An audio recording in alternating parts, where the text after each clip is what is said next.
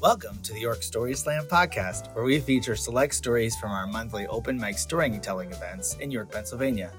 On September 19th, 10 storytellers shared their stories with our audience at Archetype Pizza in downtown York. Our theme this month was Coming Home. We heard stories about moving, about finding a sense of home, a couple about dogs, and even one about a 50th high school reunion. In the end, our winner was Corey, who told a story about how long it took him to move to an apartment across the street. About 3 blocks up the street has been my home for about 10 years now, and I lived in the same apartment for about 7 years, and it was perfect. Everything had its place, and I really loved it, but across the street was a beautiful brownstone castle. It looks like a castle. It has like turret rooms. It's all brownstone, beautiful windows. It's just beautiful. And staring across the street to that for 7 years, I was always I wanted to live there. I wanted that to be my house. And I am not a rich person by any means, but any way of getting my foot in the door was my first step in owning it. So I would see them doing work over in there, and I would go over and I'd be like, hey, let me know when you're renting an apartment or whatever. And eventually the day came, and they said, hey, we're going to rent these out. And it took a few months of figuring out how we would do it, but I was going to be the first tenant in there. And I was so excited. I was getting inside of my dream home, even though it wasn't fully a home. It was an apartment within that home, but still. And at the same time, I had accepted a new job. And I was like, this is great. I'm getting the place where I live. I'm getting my dream job. I'm so excited for this. But I'm always reminded when they say, like, death in the family or moving or starting a new job can be like some of the most stressful things in your life. And I'm like, oh, no, that's no problem to move and start a new job at the same time. After being in this space for 7 years, a 2-floor, 3-bedroom apartment, no problem.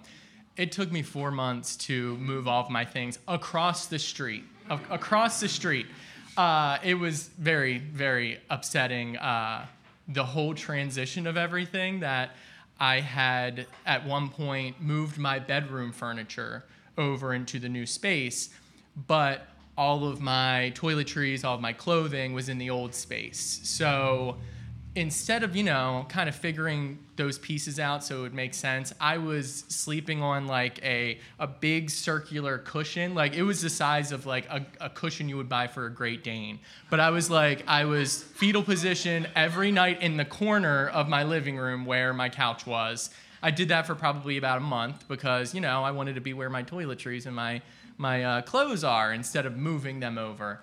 But it was a rough couple months. I got my bed finally set up, and within the first week, I like plopped down, and the bed breaks, and and that sat on the floor for the next 8 months. But it was something I don't have that to deal with. The job became really overwhelming. I quit the job, and that was a really great thing to happen for me because I finally was able to start putting away the boxes and boxes and boxes of stuff that like I'd just been so stressed and overwhelmed that I just sat there, and coming home every single day, I sat there and looked at it and somehow couldn't get myself to put that stuff away. But the day I put in my resignation, I finally got that stuff put away. I wasn't working. I got that stuff put away, but it was great for my mental health.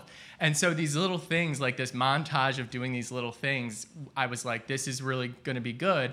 But they would always turn out really bad. I finally cooked my first meal, I think it was 6 months into living in my apartment, in the oven. I'll say the oven. I cooked some stuff on the stovetop, but the very first thing I put in this brand new oven in this apartment, the screen shatters. The big pane of glass shatters. And I love baking, and it's really sad that I wasn't doing that the whole time that I was living in in this new place. I wasn't baking, but I finally was doing it.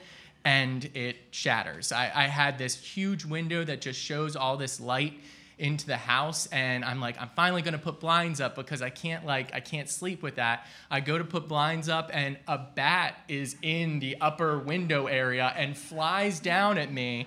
I didn't fall off the chair or anything, but it was just like, can I please get these things done? Can I please? And just within the first few months as well, I had something died in the ceiling. It just died somewhere. And I grew up on a farm, so I know if a mouse dies, you smell that for like less than a week, and then it goes away. But this was something bigger, and it smelled for like 2 weeks, and I was like, okay, I'll get through it, it'll go away. Apparently that thing was so big that maggots had started coming out of it and coming out through my closet ceiling somehow. And so there's like maggots there, and the maggots turn into flies.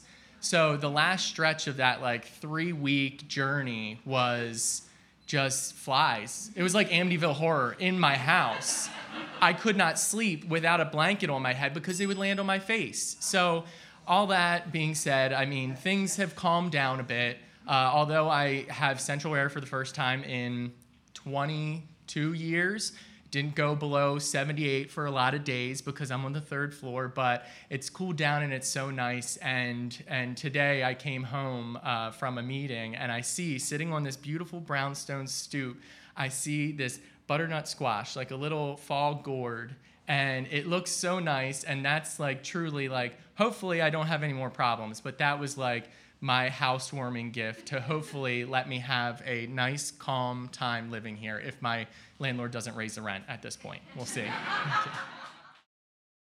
Corey earned a spot in our Grand Slam in November. Our second story comes from Bridget, who told us about how, despite her initial resistance, she became a dog mom.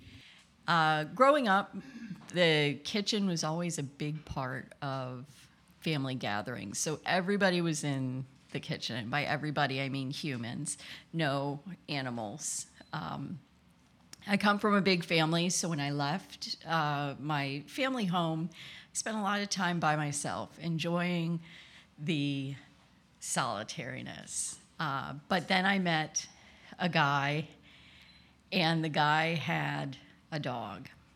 And I had no frame of reference for dogs. His dog, Penny, is a Boston Terrier.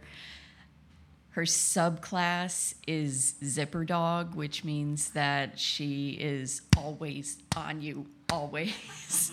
And so a lot of our relationship was her coming in and zipping to me and me unzipping us, and then she zipped and I unzipped and she zipped and I unzipped.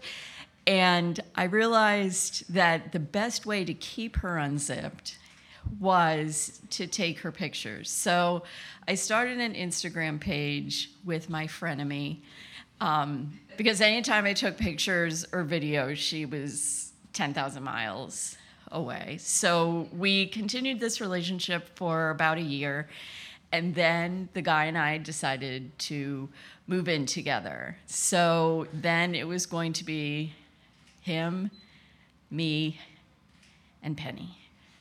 And so I needed to have a little bit of a different coping mechanism besides 24-hour videotaping of her so that she would stay away from me. So the first couple months of living together, we adjusted our footing. She zipped, I unzipped, she zipped, I unzipped. And then in February of 2020, I lost my job. And so all of a sudden, I was very much in need of a zipper. And then to make matters worse, in March 2020, then the whole world shut down. So not only did I not have a job, but my prospects of getting any sort of job were going to just went up in smoke. But there was one being on my side. That was my zipper, my Penny. And I came to really appreciate that when I was feeling bad, she would zip to me, and all of a sudden, I wasn't as quick to unzip. And then as the days and the weeks and the months progressed of this different relationship where she was giving me this emotional support that I didn't know that I needed because I didn't grow up with animals. I didn't realize this is a relationship you could have with things outside of human beings. We became much more friendly. I have difficulty. I'm sorry. I feel like I should be in like an AA meeting. Like I can't admit I'm a dog lover, but we became. I can say, I guess I've come this far in our journey that I can say that we've zipped, and she is my zipper dog.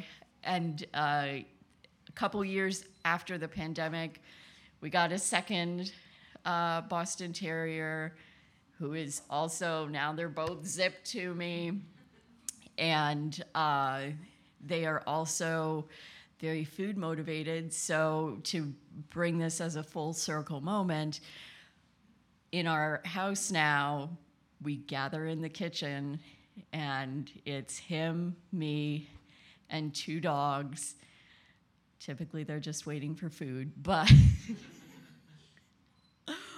it's that feeling of home that I didn't realize I had missed. Our final story on this month's podcast comes from Matt. Matt shared what he learned when his mother came home at an inopportune moment. When you live in a house with other people who are of a sexually mature age, it's a really wise choice to announce yourself when you are coming home. Now, this is something that was not taught to me as a child, and it wasn't taught to a lot of people. I've seen other people who've had similar stories. I'll set the stage for you. My mother was at work. My father was at work. My brothers had all moved out.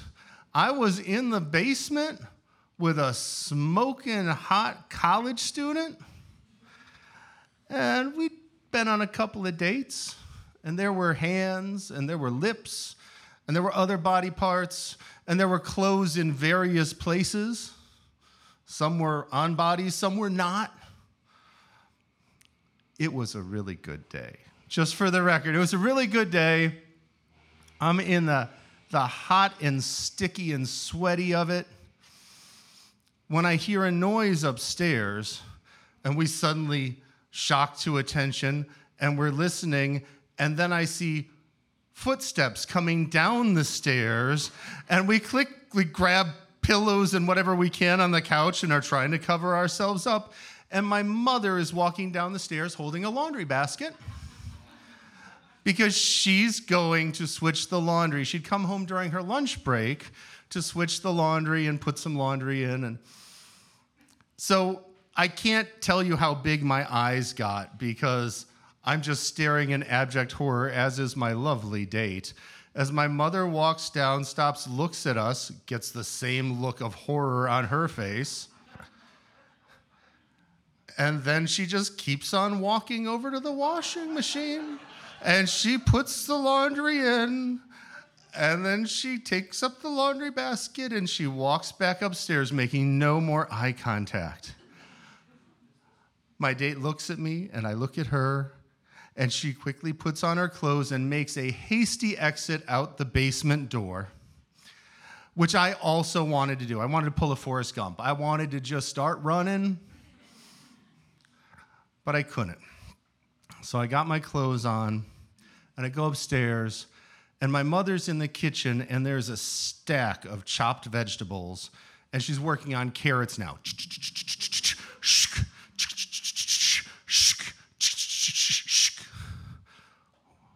What you making, Mom? I don't know.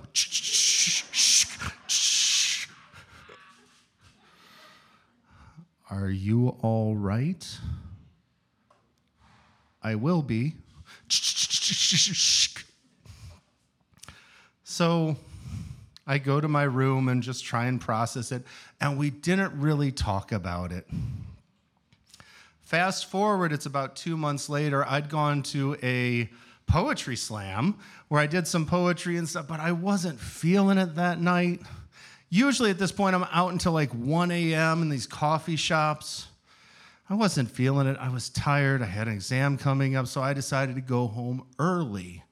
So I came home, and I'm walking down to my bedroom, and to get to my bedroom, I passed by my parents' bedroom, and I happened to look over, And my eyes got even bigger because I saw something that no son ever wants to see.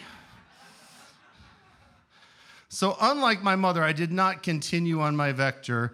I immediately shifted into reverse and very slowly backed up and went back to the front door and went outside. I waited a couple seconds, and then I came in and I slammed the door. Bam! I'm home! Now, today I look back at it and I have intense guilt because I realize that might not have happened for my parents very often, and I'd interrupted it. But I learned that valuable lesson. If you're coming home and there are other mature adults, just announce it when you get there. All the winners from this year's Open Mic Story Slam events will return at the end of the season to compete for the title of Best Storyteller in York at our Grand Slam. Updates on our events are available on our website, yorkstoryslam.com. And while you're there, you can sign up for our monthly newsletter. You can also follow us on Twitter at York Story Slam, as well as on Facebook, and watch videos of all the stories from our events on our YouTube channel. We hope to see you on stage soon. Thanks for listening. This Story Slam podcast is produced by Catherine Roquet. Theme music composed and performed by David Wilson.